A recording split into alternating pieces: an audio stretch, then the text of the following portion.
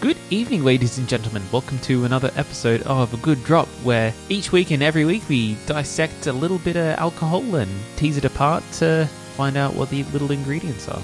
Yes, today we will reach the juicy, meaty, fruity center of Sangria. A nice summery beverage that is loved by everybody. I'm Stu. I'm Michael. Cheers. Cheers.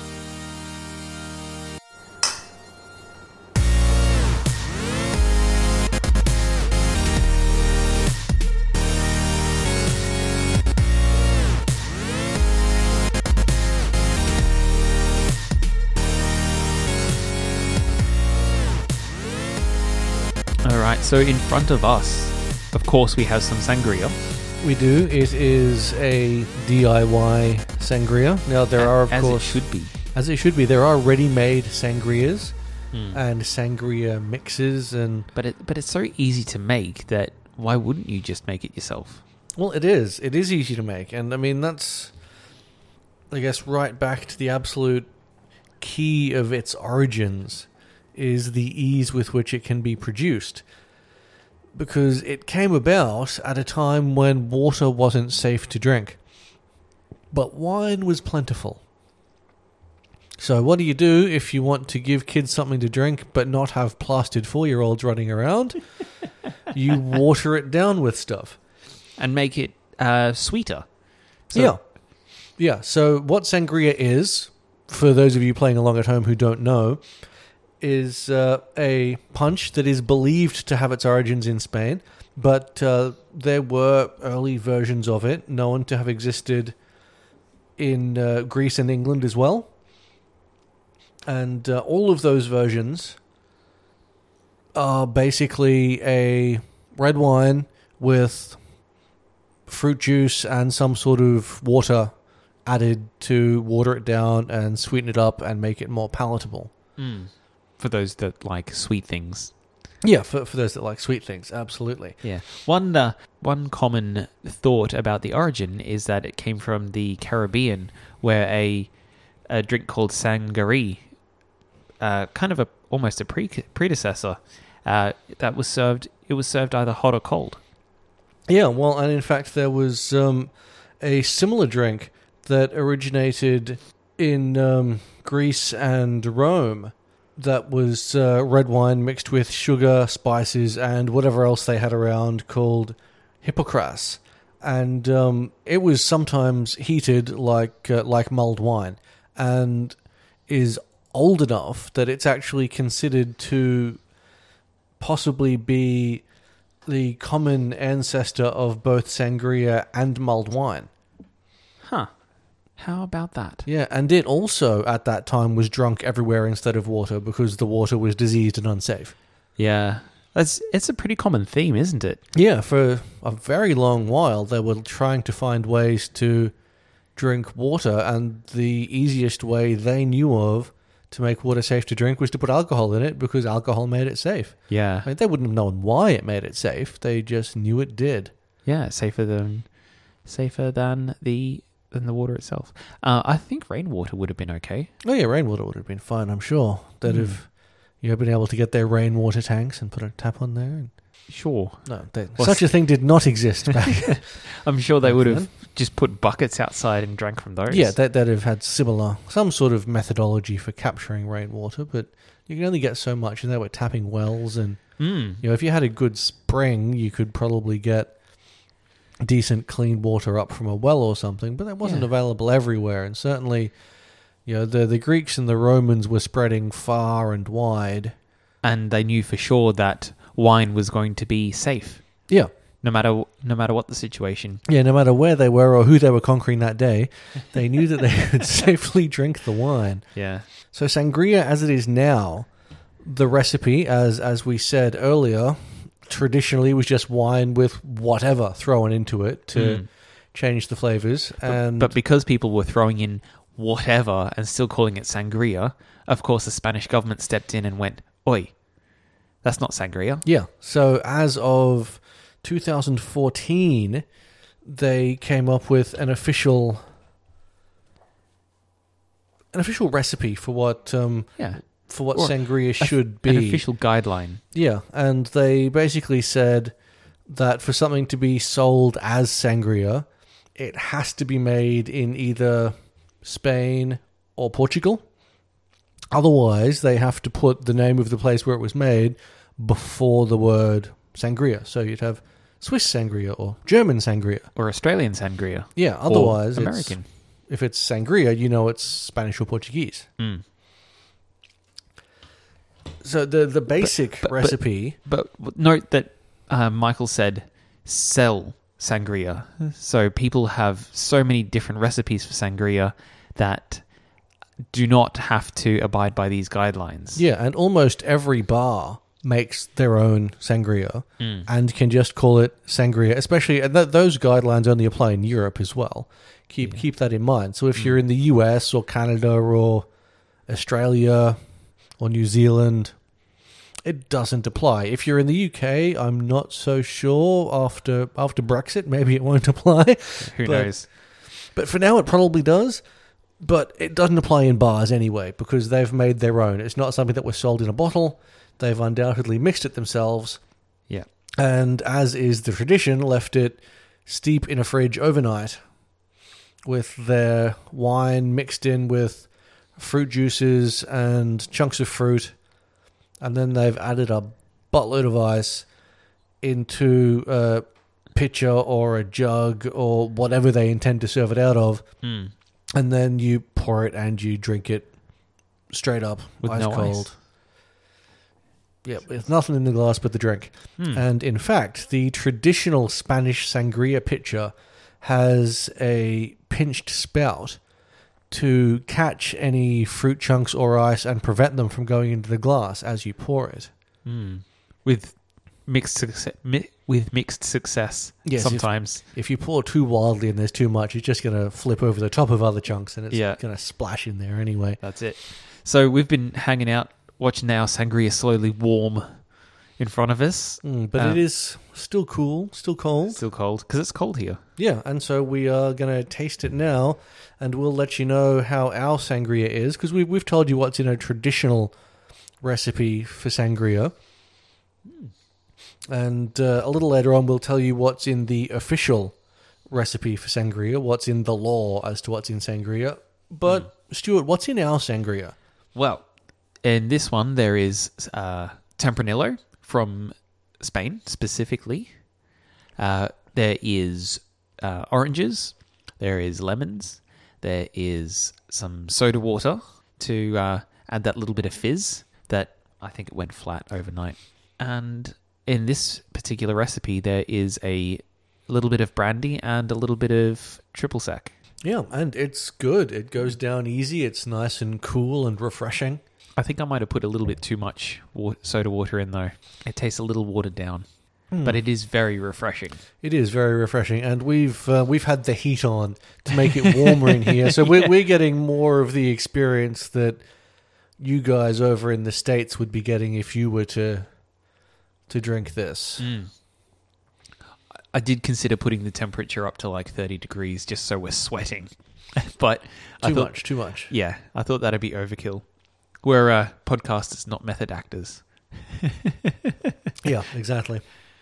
We're not willing to sweat for our art. There are a couple of common kinds of sangria. There's your traditional sangria, which is red, and there's also a white sangria. Like, all the recipes for each vary wildly, but these are the two, I guess, big categories that I've seen. Yeah, now the red one is, of course, the oldest. White sangria has only popped up in recent years. Probably from people that didn't like red wine. Yeah, undoubtedly. But I've never had white sangria. Me neither, actually. So I'm interested to try the white sangria that you've made. And importantly, sangria can be red or white and still fit what the law says a sangria is. Because the law doesn't specify red or white. It doesn't. In fact, it says that it is a drink obtained from wine, aromatized with the addition of natural citrus fruit extracts or essences, with or without the juice of such fruit, and with the possible addition of spices, sweetened and with CO2 added, having an acquired alcoholic strength by volume of less than 12%, the drink may contain solid particles of citrus fruit pulp or peel, and its color must come exclusively from the raw materials used. The description sangria must be accompanied by the words produced in, followed by the name of the member state of production or of a more restricted region except where the product is produced in Spain or Portugal. The description sangria may replace the description aromatized wine-based drink only where the drink is manufactured in Spain or Portugal. Aromatized wine-based drink. That sounds very clinical and boring. Yeah, so I suppose then if the Germans were to produce it, they would have to say German sangria aromatized wine-based drink. Yeah. Whereas if it's made in Spain, they don't need to say it's Spanish or that it's an aromatized wine-based drink. They can just label it sangria. That actually explains the pre-made sangria I saw at the bottle shop when I was getting ingredients for this. There was a sangria there that said aromatized wine-based drink. I was like, huh. How about that? There you go. So where was that imported from? I didn't look, to be honest. Ah, but you did notice that it said aromatized wine-based drink. Yeah, because I thought, well, no shit. Yeah. Yeah, exactly. Of course it is. It's sangria. Yeah, but now knowing the law, it makes sense. Yeah. They probably just had that label on it and just imported it from somewhere else. Yes, it's European, Hmm. which makes it an import. It's not from the right location, but it's still That's it. an aromatized wine-based drink. That's it. And I'm enjoying our aromatized wine-based drink. I made it. I can call it sangria. That's true. I'm not selling it to you. You're not selling it. But you've sold me on it. It's good. Yeah. And because it's a red wine, you still got that fire in your belly from drinking it too. Yeah, absolutely.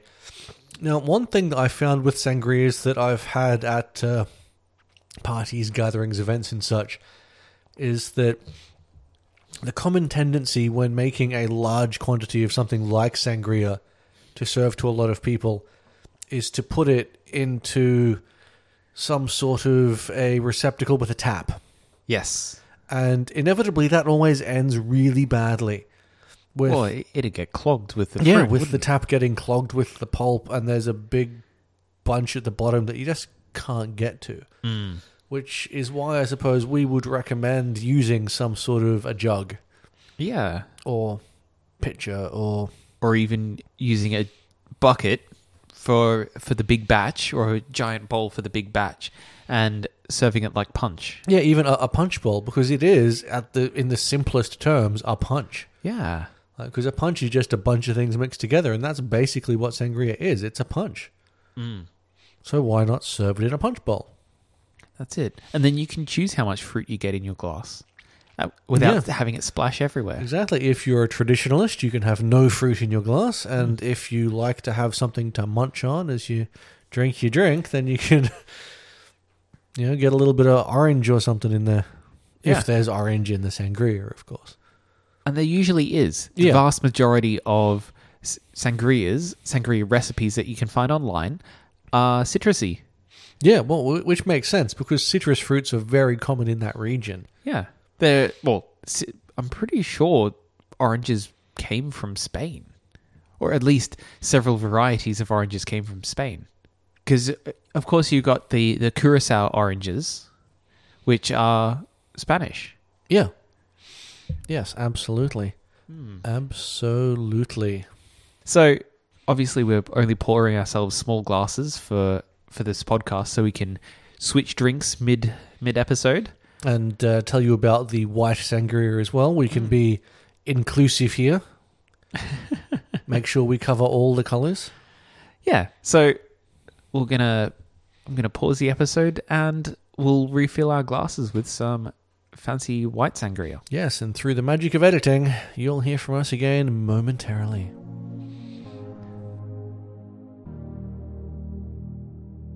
We are back. We have our white sangria. I was gonna say moments later. Because it's Literally moments later. It is. It is literally moments later. That's true. But Well, to all you dear listeners, it's moments later. moment later. But for us, many years have passed. Years? It doesn't take that long to make sangria. Come on. No, it doesn't. Maybe a good wine. A good wine, yes, many years. 5-6 years in the making. A good whiskey, many years. Ooh, that is a good 5 years in the making. But pouring a glass of sangria, Moments. priceless. Priceless. All right. Yes, we have the white sangria in front of us. It's actually orange or yellow because of all the fruit I added to this one. Yeah, it is very yellow. It's almost off-putting in its color. It's not baby spew color. Come on. No, I'm not saying it's baby spew color, But it is. but it is though. This is, yeah, I would say it's bright yellow because it's from the oranges and the lemons I put in. Yeah, Because I put chunks in this time instead of just the juice. yeah. It's the sort of color where were you to wear it on a safety vest, you'd feel pretty safe. It's not super fluorescent bright, but Like skin of a lemon yellow.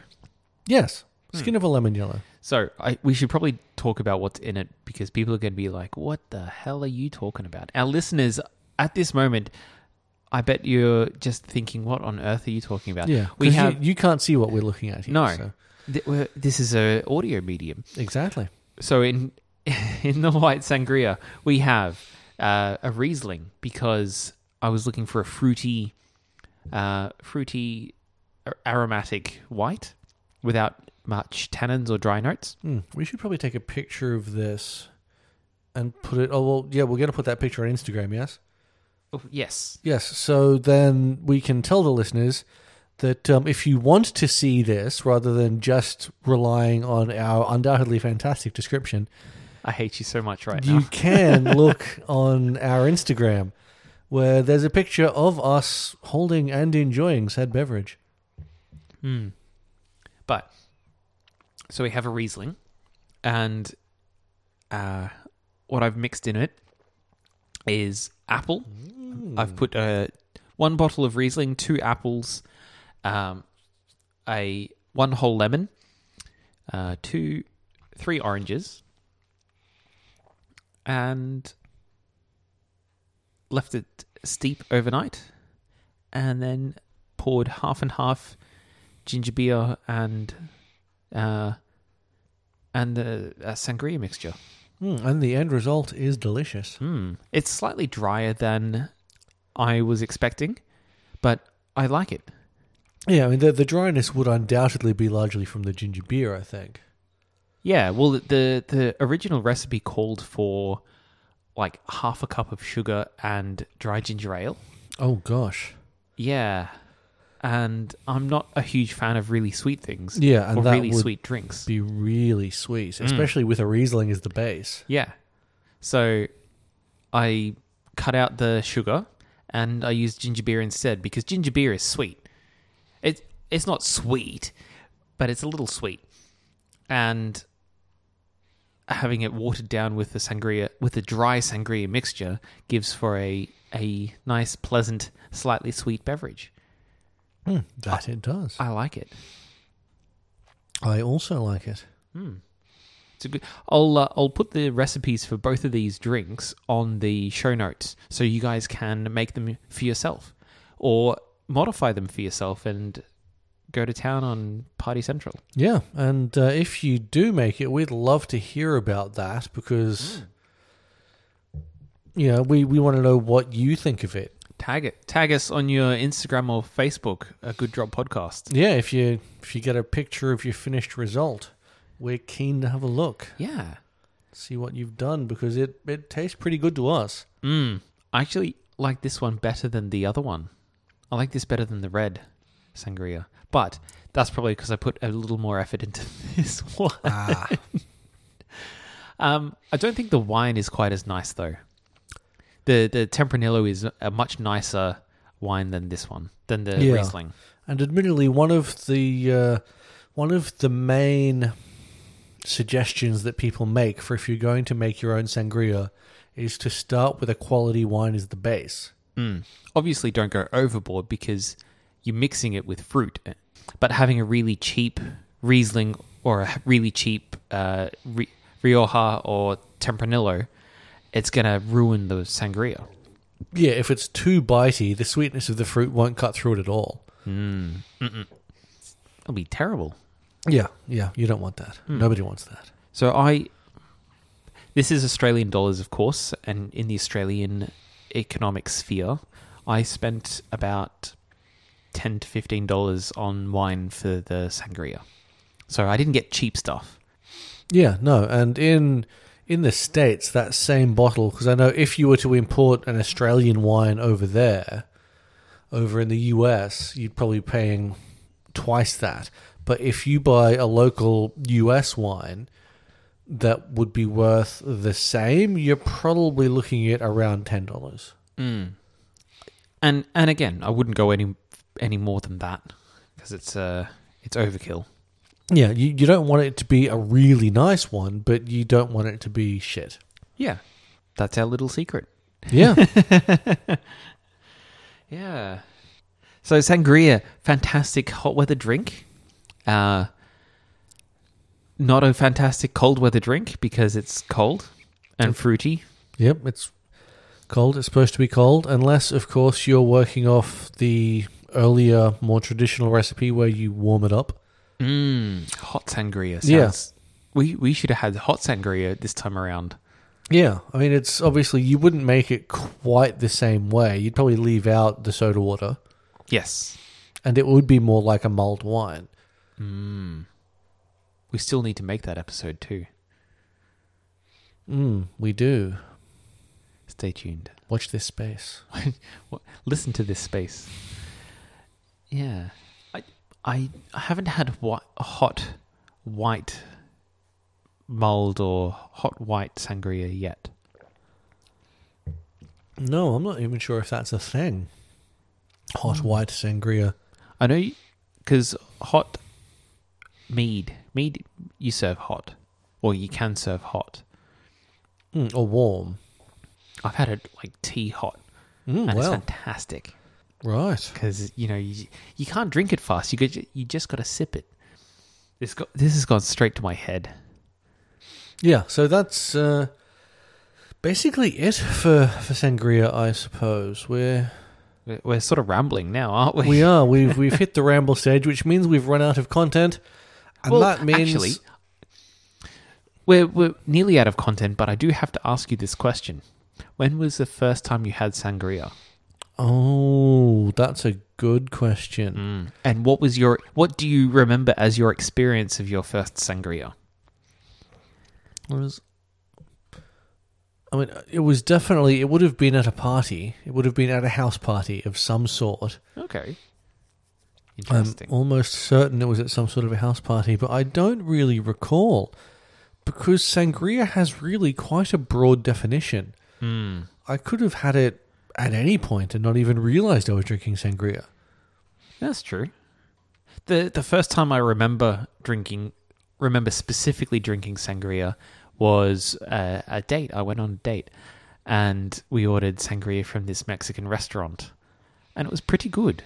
Admittedly, I think I've had it at Mexican restaurants as well, but I know that wasn't the first time that I had it.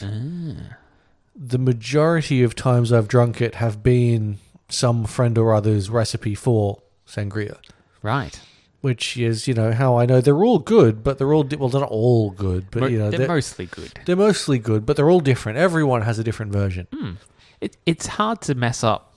Like, if you're following the general idea of sangria, it's hard to get wrong. You can get some weird flavors, I'm sure, but... But as long as those weird flavors work, as long as you're keeping in mind that you want to use complementary flavors... We have an episode on that. We do. So if you're concerned that you won't get complementary flavors, have a listen to that episode where we talk about food pairings. Food pairings. Yeah. So, sangria. We need a bottle cap rating.